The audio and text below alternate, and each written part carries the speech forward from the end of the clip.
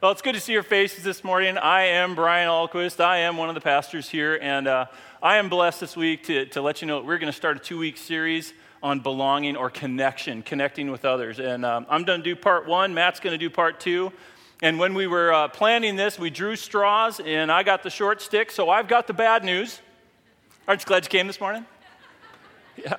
I got the bad news, and Matt's got the good.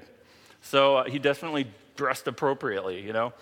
We're going to be discussing what it looks like to truly connect with God and with people. And for this first part, I'm going to address connection a little differently. I want to talk about disconnection. Disconnection, because directly or indirectly, we've all had issues with disconnecting with people. Am I right? 3 of us? Yeah, everybody else has got it figured out? Okay, no problems here. When's Matt speaking? You know? Look, we've all had issues with this. Have you ever said the wrong thing at the wrong time? Oh, okay, yeah, okay, there we go. More than 2 of us. Good. Years and years ago, I was working at a hospital, and I was on break. And so we're kicking back in the break room, and I love watching comedians. I love good stand-up acts. And the room was full, and we were talking about this comedian that some of us had just seen, and we loved this guy. He was so funny. And there was this one part where he was comparing contestants from Jeopardy to contestants from Wheel of Fortune. Okay? So over here in Jeopardy, you've got, hi, this is Dr. Linda Brown. She's a neurosurgeon at the University of Wisconsin, and on her spare time reanimates dead tissue to recreate brains and life. Right? And then over here at the Wheel of Fortune, you've got Bob, right? Bob likes things that glow, okay? And hopes to become a real Jedi Knight someday. You know, and we're just laughing, having a good time until I noticed my friend Janice in the corner, she's a respiratory therapist. She's got her arms crossed, just looking at me like, and I'm like, what? Are you a Wheel of Fortune fan? Is that it? And she just looks at me and she goes, oh yeah, I'm a fan. In fact, I've been on it. And then I said something really witty like, oh, interesting but not funny, right? 6 episodes, like $200,000. Can you believe that? And she brought him to work the next day and maybe watched some of it. Oh, she was mad. She was hurt. I said the wrong thing at the wrong time to the wrong person. I felt like a jerk.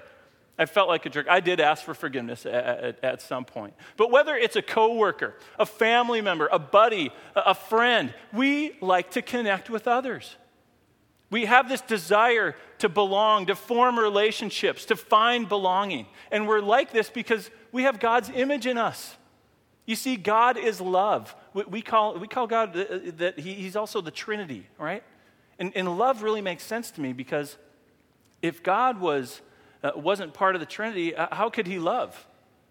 In theology, it's called perichoresis, a mutual indwelling. He has this relationship, this beautiful, fulfilling relationship between the Father, Son, and the Holy Spirit, and He put that image in us. That's why when He created Adam and Eve, He looked at Adam and there was no sin on earth, there was no fall yet. He looked at Adam and He said, boy, it's not good that this guy's alone. And that's in each of us. That is in us. That is why we long to belong. We need people. So I can't help but to ask, why is it that we struggle with this? On one hand, we need to belong. We need to connect. But on the other, we can be so selfish and inconsiderate. We can mock others. We can make a joke of them. We can be hurtful. It's like we have a little angel on our shoulder that says, be loving and kind and accepting. Don't mock the Wheel of Fortune, Brian. Right? And then there's a little demon sitting on the shoulder over here going, mock it. Make fun of it. It makes you feel better. Take what that person has. Take what they got. It's all about you. And I want to argue today that there is actually some truth in this, okay? There's actually some truth in this. The angel sees the good. The devil wants it. The devil wants that. Whatever kind of power, whatever kind of authority that good might have, he wants it. He wants to control it. So I want to argue that there's actually some truth to that little image of the little angels on your shoulder. And I'd like to propose to you today that, that how we see others will definitely, most definitely, lead to how we treat them. How we see them will lead to how we treat them.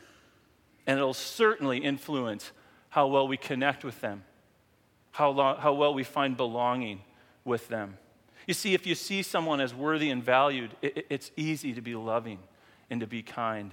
But if you see them as flawed, if you just say, that person's flawed, that person is broken, it is easy to judge them. It is easy to condemn them. It's easy to put them down because they don't have any worth or value. And I want to argue that we don't just do this to people. I believe we do this to God. That's why today's message, if you grabbed an outline, it's called Judging God and Judging Others, the Great Disconnect. Judging God and judging others. But before I go further into this, I want to take a second just to pray, because this is really, really important that we understand this today. Let's pray. Father, this is such a profound topic, connection, and so I need your help. I need your clarity. I pray that each of us would leave here challenged today, and that challenge would bring us into a closer relationship with you and eventually others. So, Father, use me. I pray that my words are yours. And God, I know that you fight for us. You do. And so, Lord, fight for us now. Just get rid of the darkness in here and just fill this place with your presence and your Holy Spirit. Open our ears, open our eyes. I ask this in the name of Christ Jesus. Amen.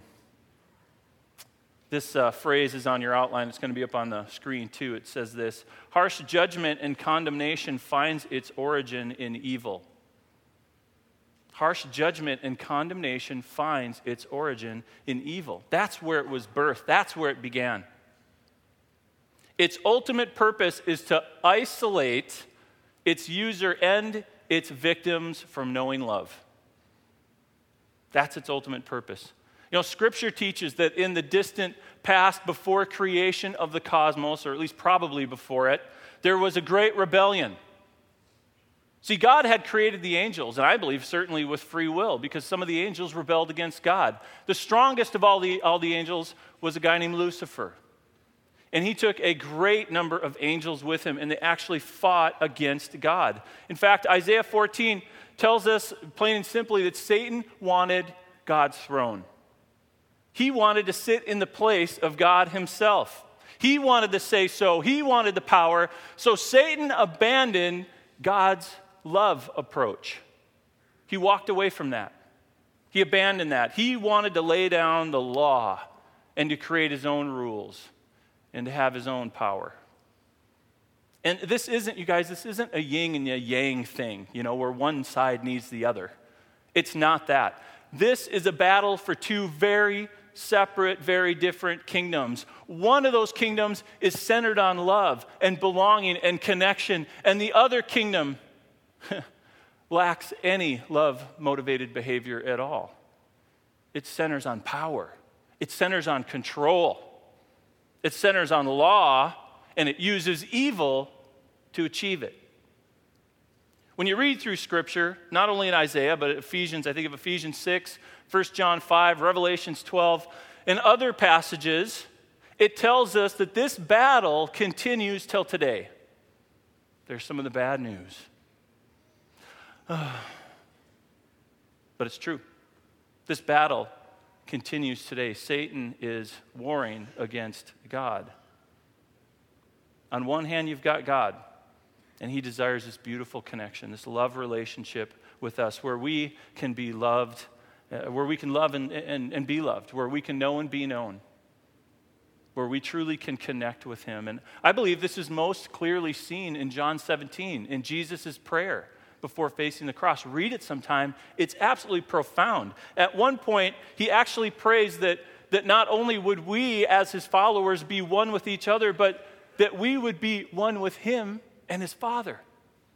That we could be part of that triune love. That we could experience what it's like to be in the presence of true love all the time. He created us to share in his love. He created us to connect and belong. But when it comes to this war, The purpose of Satan is very simple. It's to work against God's purposes. That's his focus. That's his aim. Simply to work against God's purposes. So if God values connection, Satan won't. We just sang about God being beautiful. So if God is beautiful, Satan is ugly. If God is holy, Satan is evil. If God is about love, sacrifice, and connection, Satan will be about law, control, and isolation. Satan's hope is for you and for me to disconnect with anything that looks and acts and feels like love. That's his aim. That's his hope. Now, we know in Scripture that early in human history, mankind got caught up in Satan's rebellion. Remember the story of Adam and Eve in the garden? The serpent, who was Satan, offered them a bite of some fruit. We always see it as the apple they bit into. Isn't it interesting? And he did. He got Adam and Eve to bite into it and rebel. Isn't it interesting that that fruit came from the tree of the knowledge of good and evil? Think about that. The tree of the knowledge of good and evil. He got them to eat it by tempting them. He said, you guys, look, you'll be like God if you take a bite of that thing. You will decide what's right and wrong. You get to judge. You get the power. You get the control. You get the authority. Take a bite. Take a bite. And ever since we humans, we have been using our knowledge of good and evil to judge each other and to judge God. Time and time and time. There's so much more I could say about that. I'm just limited in time. So what I want to center on is this. It's very, very simple. Satan's strategy of disconnection is to get us to judge, to eat that fruit, to take a bite. You decide. You have the power. You take control. You have the authority. He wants us to take a bite of that. This approach of Satan, I believe, has been his core strategy since the beginning. He's hoping that he will eventually disconnect you from God and from others. Because when we reject God, who is good and holy, we fall into sin. And that leads into big trouble. Because even Jesus said, I tell you the truth, everyone who sins is a slave to sin. Jesus said that in John 8. If you sin, you're a slave to it. And if Satan can get us to sin, like Adam and Eve, with the aim of being like God, he gets us to look more and more and more like him, more and more evil. Scripture teaches Jesus wants us to look like him. Well, Satan has the same goal. He wants us to look more and like him, more and more evil, more and more dark, more and more sinister. And that is a great strategy of disconnection in life and from life. So let's look at 3 ways that Satan achieves this disconnection. Boy, happy message so far, huh? Thanks, Brian. Isn't July 4th coming? Are we supposed to have a party? Now, this is good stuff. I promise it's going to end well, but you got to stay to the end. Look, there's 3 ways that Satan is going to strategize a disconnection. The first one is this. He turns us against God. This is what we were just talking about. It's what he did to Adam and Eve. Satan lies. He's a liar. He stood before Adam and Eve and he said this. He said, look, God's a petty God. That God that you're following around in the garden, I don't know how Satan talked him into this. I mean, they were living in the garden, kind of a permanent newlywed, couple, no work, and they're just hanging out, doing whatever newlyweds do all day long, that kind of thing.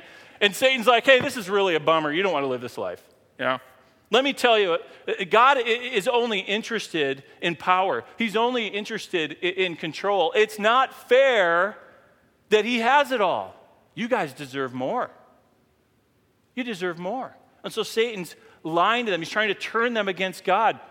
That's why in Genesis 3, he said to God, did God really say, you must not eat from any tree of the garden? He made them start questioning God from the start. Is God really for you? I mean, did he really say that? And then he goes on to say, God, you think God said you die? You won't die. You won't die. Take a bite. In verse 5, it says, for God knows that when you eat of it, your eyes will be open and you will be like God, knowing good and evil. Take a bite. Take a bite. and he drew them in. And who wouldn't want to be like God? We have entire religions that have that focus. You get to be like God someday if you just do this. That lie leads them into an action that turns them against God, and that hurts God. So Satan loves it. He loves it. In Job, the first chapter of Job, Job is this guy who really is a pretty godly guy. And in the Old Testament, the story of him is really profound. It's very beautiful. God is up, basically up in the heavens, and all these angels come before him, and one of them is Satan. And he says to them, he goes, you know what, you guys, have you looked at my servant Job? He's just amazing. And what does Satan do right away? He begins to accuse God. He makes God look like the bad guy. He says, look, God, does Job love you for free? I mean, come on. You gave him a great marriage. He's got tons of stuff, a beautiful home. You know, he drives a great Hummer. He's amazing. He's got this great life. Why wouldn't he follow you? You give him everything. You take that away and he won't follow you. God, you're just manipulating Job for the sake of loyalty. That's who you are. That's what you do. You just manipulate for the sake of loyalty. That is Satan saying this right to God's face. Attacking him, turning people against him. I believe one of the most basic core strategies that Satan has is to get us to see God as the bad guy. Get us to see God as the bad guy. It's kind of like God is the evil stepmother, right? Or more like you've had an evil stepmother, and because she has power and authority, you can't deal with her, so you displace all that frustration on anger, and you blame him and say, God, my life is so bad. You have the authority. You have the power. Why couldn't you change it? You stink. It's your fault. Satan loves that. That is his strategy. Over and over again, you see that in Scripture. He wants us to shift all our anger, all of our frustration towards God. Satan wants us to confuse God with him. That's what he wants. That's what he wants. God's the cause of your hurt. He ordained it. He's the villain. He's the bad guy. Let's reject God. Join me. Let's reject him. Man, and not only does this hurt God because he loves us so much, it certainly helps Satan's cause to further us from God. Number 2, we naturally disconnect from God and others if we learn to practice judgment and condemnation. We will look more like Satan if we practice judgment and condemnation. Not only does Satan want us to turn on God, but he wants us to just look like little Satans. Do you know the purpose of the church is kind of it is. It's to look like Jesus. So once again, Satan, the purpose of his followers is to get them to look like him, to further their judgment and condemnation. A great example of this is John 8, I'm going to read verses 3 through 6. This is a profound story. It says this, the teachers of the law and the Pharisees brought in a woman caught in adultery. They made her stand before the group and said to Jesus, who was there too, Teacher, this woman was caught in the act of adultery. Think about that. I mean, they literally walked in on her and then dragged her out here to be stoned. She was caught in the act of adultery, so they made her stand before the group and they condemned her. In the law, Moses commanded us to stone such women. Now, what do you say? In verse 6, they were using this question as a trap in order to have a basis for accusing him. So not only are they accusing her, they want to accuse Jesus. In my opinion, they probably brought 2 stones, one for Jesus, one for her. You know what? When judgment is cleaned and it is polished and it is looking good, do you know what it most looks like? Religious legalism. Religious legalism. It's ugly. It's ugly because it centers on flaws rather than love. And rather than finding belonging, its ugliness isolates and condemns.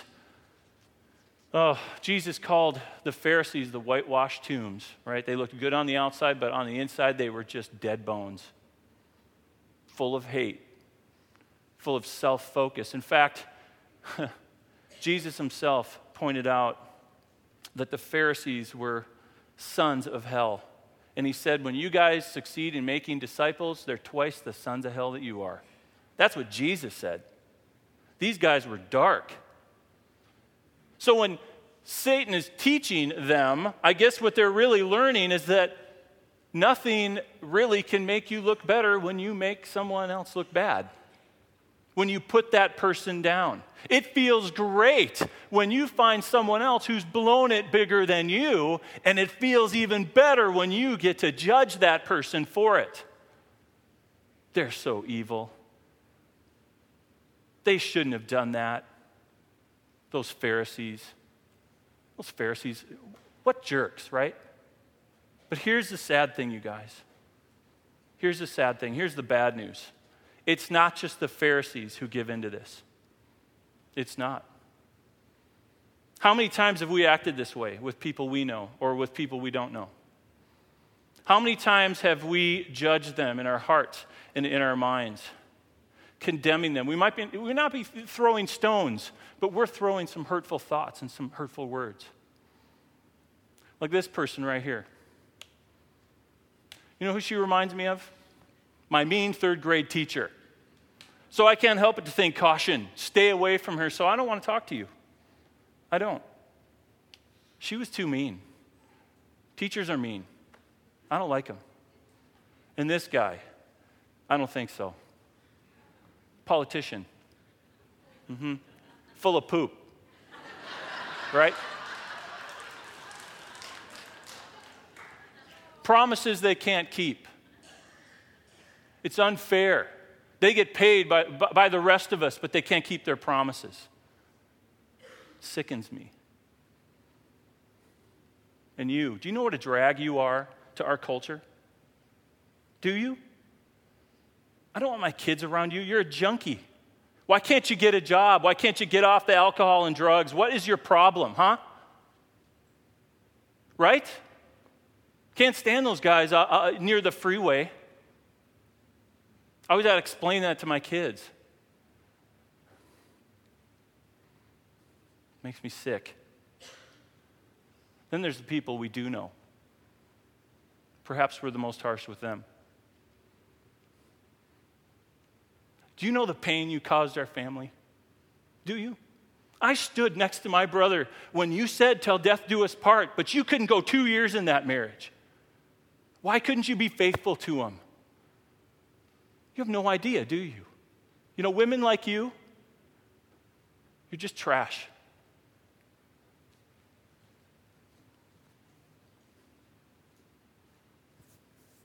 Ugly, isn't it?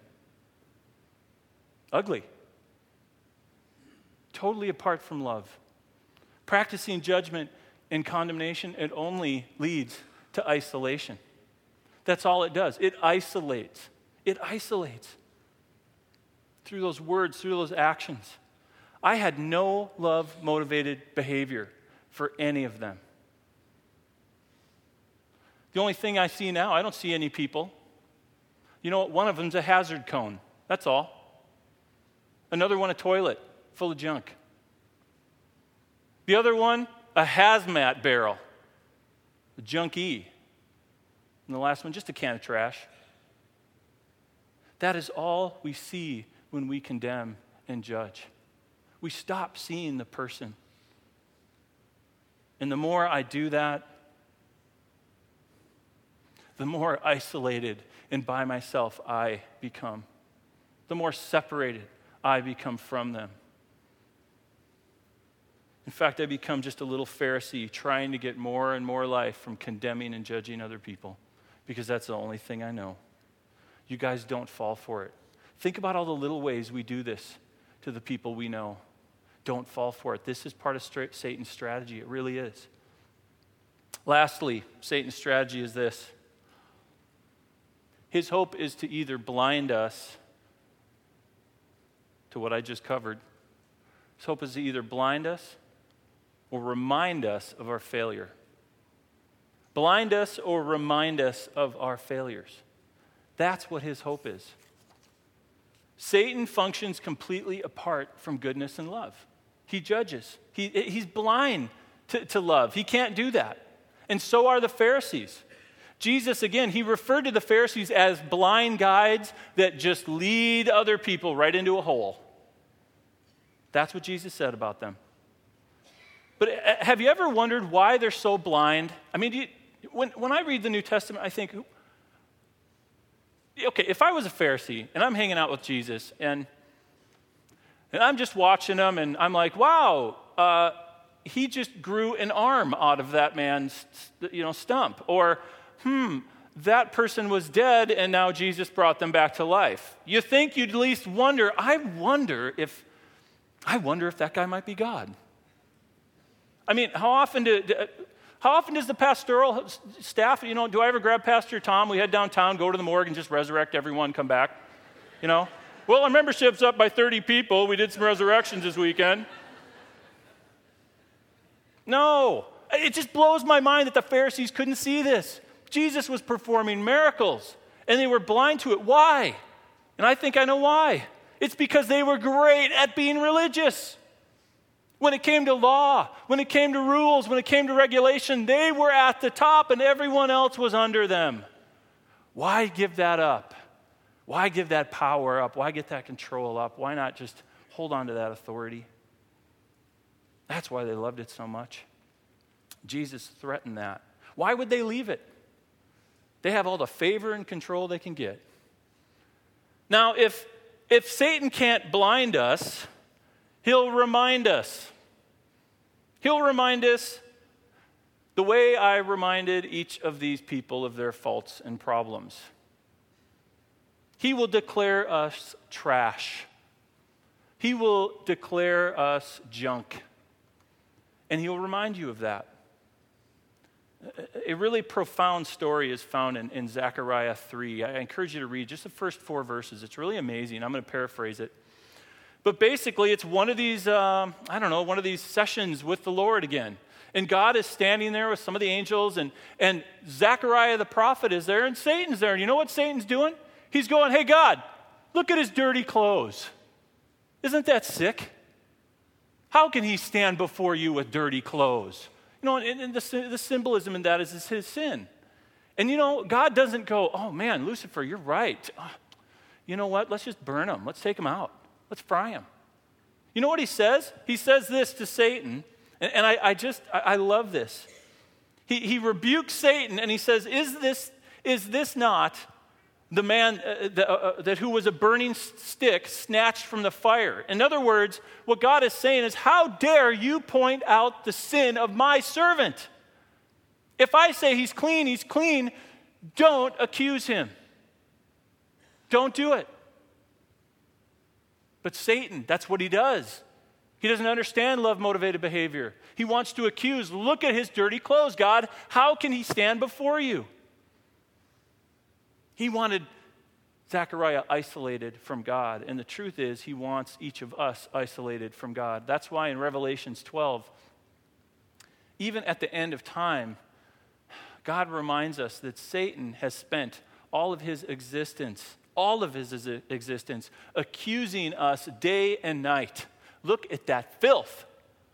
Look at those clothes. Doesn't that make you sick? That's his job. That's what he wants us to look like and to be like. And when we buy into this, when we buy into that we're just trash, we just shut down.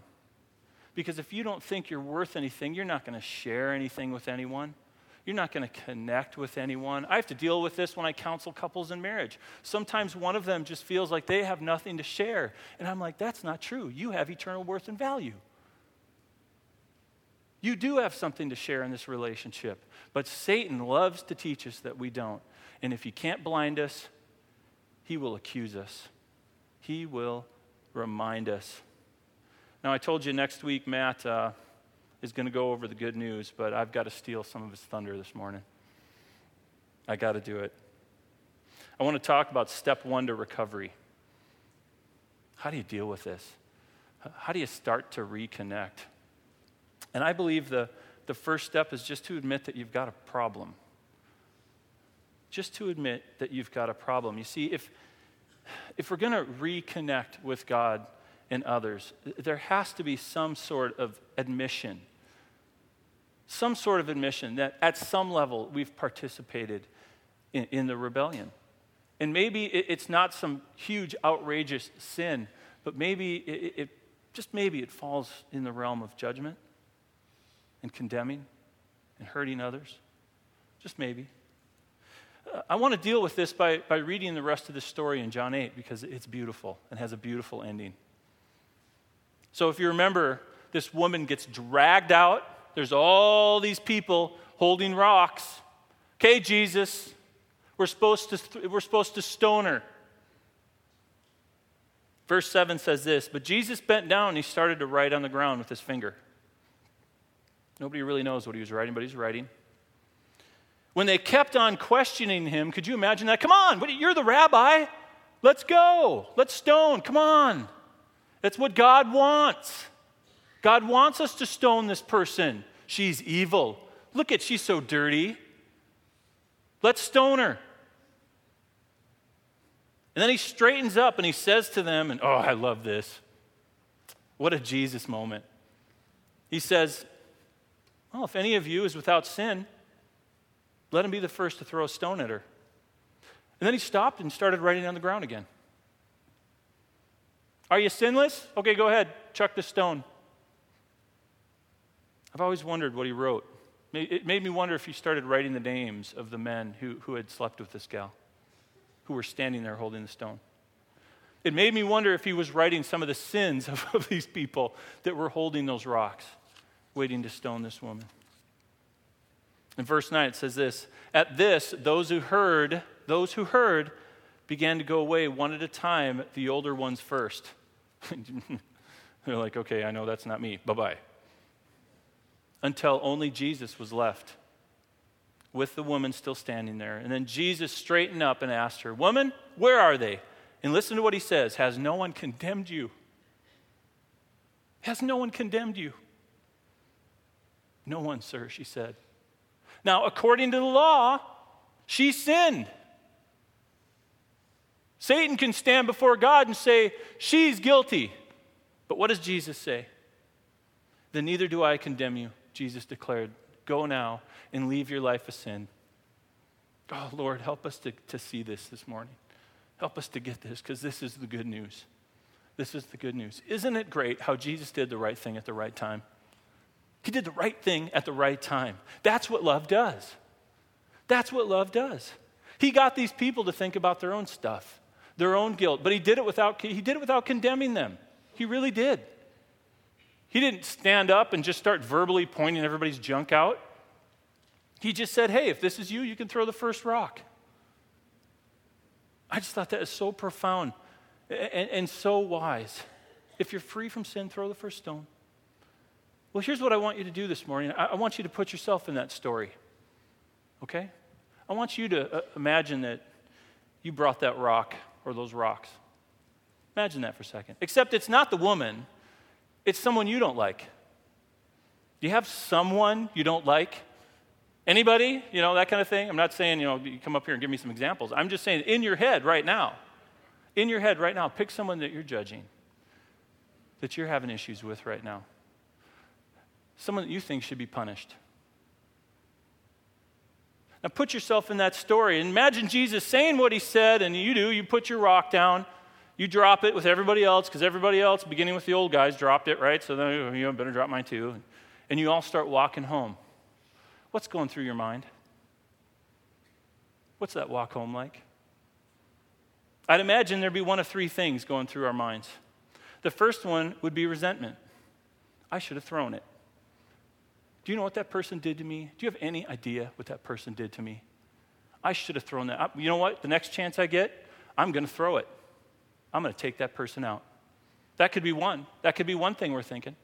The second thing could be this. Maybe instead of resentment, you really just kind of wanted to run because you heard that Jesus had this gift of reading minds and knowing hearts, and the last thing you needed was the big reveal. I don't need Jesus pointing out my junk. Thank you. Otherwise, I'm going to be standing next to that person getting stoned too. So I'm just out of here. I don't want to get pointed out. I'm splitting. We'll deal with this later. But maybe Oh, maybe. Maybe you realize that this is an opportunity to be set free.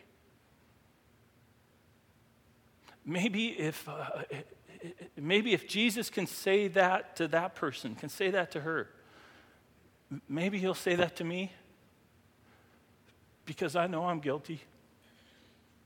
I know it. Neither do I condemn you, Jesus declared. Go now and leave your life of sin. God, it's so important we understand this, you guys. Jesus doesn't condemn us. Jesus doesn't accuse us. That is Satan's job. You know what? In John 8, I read this earlier, I at least quoted it. Jesus says, I tell you the truth, anyone who sins is a slave to sin. Okay? Well, read the rest of it. It's awesome.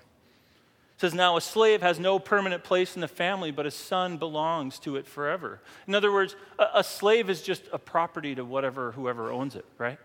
It can't, someone who's a slave cannot live as they truly are. They're trapped. But the last verse 36, says this, so if the Son sets you free, you are free indeed. You are free indeed. And that is good news, you guys. And listen to how Paul, and this is so important. Listen to how Paul says this in Colossians 2.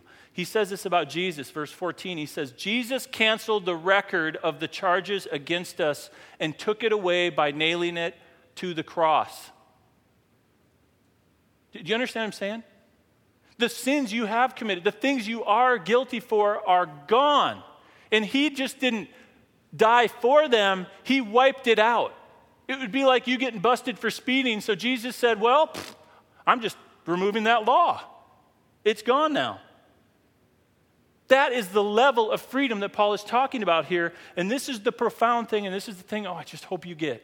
I hope you get. Verse 15, okay? In this way, he disarmed the spiritual rulers and authorities. That's what Paul uses to describe Satan and his followers. He shamed them publicly by the victory over them on the cross. Satan's only weapon against you was your sin. But Jesus took that to the cross. It's gone. Satan has no power. He has no authority. He is full of empty, hot air when he accuses you. Is that good news? I think that's good news. I think that's beautiful news. Jesus removed our debt to initiate connection with God. That's why in Romans chapter 8, verse 1, it says, there's no condemnation in Christ. We are free. We are free, you guys. When we know Jesus Christ, we're free. It's not as if you were free or as if you were new. You are free in Jesus. Satan is full of lies. The condemnation that you hear is from the enemy. It's garbage. That is the garbage. That is the junk. That's the poop. The truth is, God is our Savior, our rescuer. He's our hero. He is fighting Satan because Satan's working against his purposes. God's hope is that none shall perish. None. That's his hope for us. You know why I'm so passionate about this? Because I've thrown those rocks. I've tried to use that power of authority, and I've learned that the life I get from that is nothing like the life I get from Jesus Christ and walking with him in forgiveness and in love. I'm tired of seeing the flaws. I want to see the value. And that comes from knowing Christ. That leads to connection. That leads to belonging. I want to invite the band to come back out and the ushers to come forward. You know, it says this in Psalms 34. It says, taste and see that the Lord is good. You're not going to taste judgment. You're not going to taste condemnation. That is Satan's job. God's job is to say, I love you. I died for you. Don't let Satan lie to you. Don't let Satan deceive you. Don't let Satan tear you apart. Because there's good news. You can have life and you can have it to the full through Jesus Christ. And if you're here this morning and you want to begin that relationship with Jesus, it's a simple decision that has to take place in here. And when we do that, man, you guys grow aware of how Satan has nothing against you. Not a thing. Nothing. He can't accuse you anymore. He can't blame you.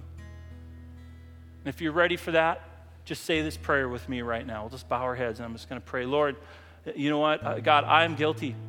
I'm guilty of isolating myself and others from you and from others because of the sin in my life, because of the judgment and condemnation. And I've always felt like I'm just not good enough. God, I'm not good enough.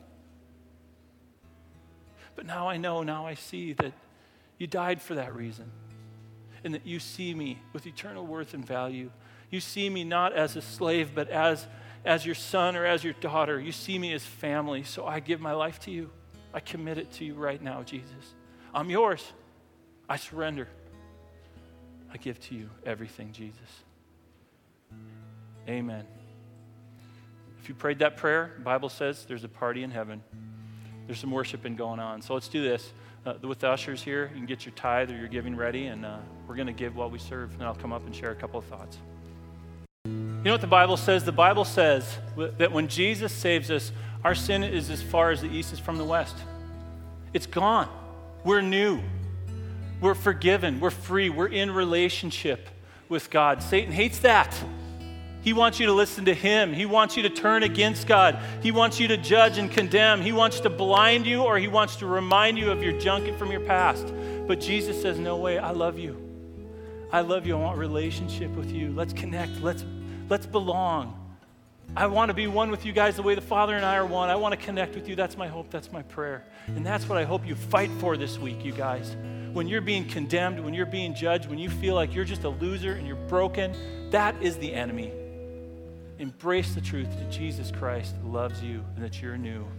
You're new in him. Let me pray for you. Father, bless these guys this week, and I pray that when they leave here, they make a choice, Father, to fight on your side, to remember who they are in you, a new creation. There's no condemnation, Lord. You are in a love relationship with us, and all that judgment, all those voices, that's the enemy. Help us to see Satan for who he is. Paul said that we weren't unaware of the devil's schemes. Help us this week to be aware of those schemes. And I ask that in the name of Jesus. Amen. Bless you guys. Thanks for coming this morning.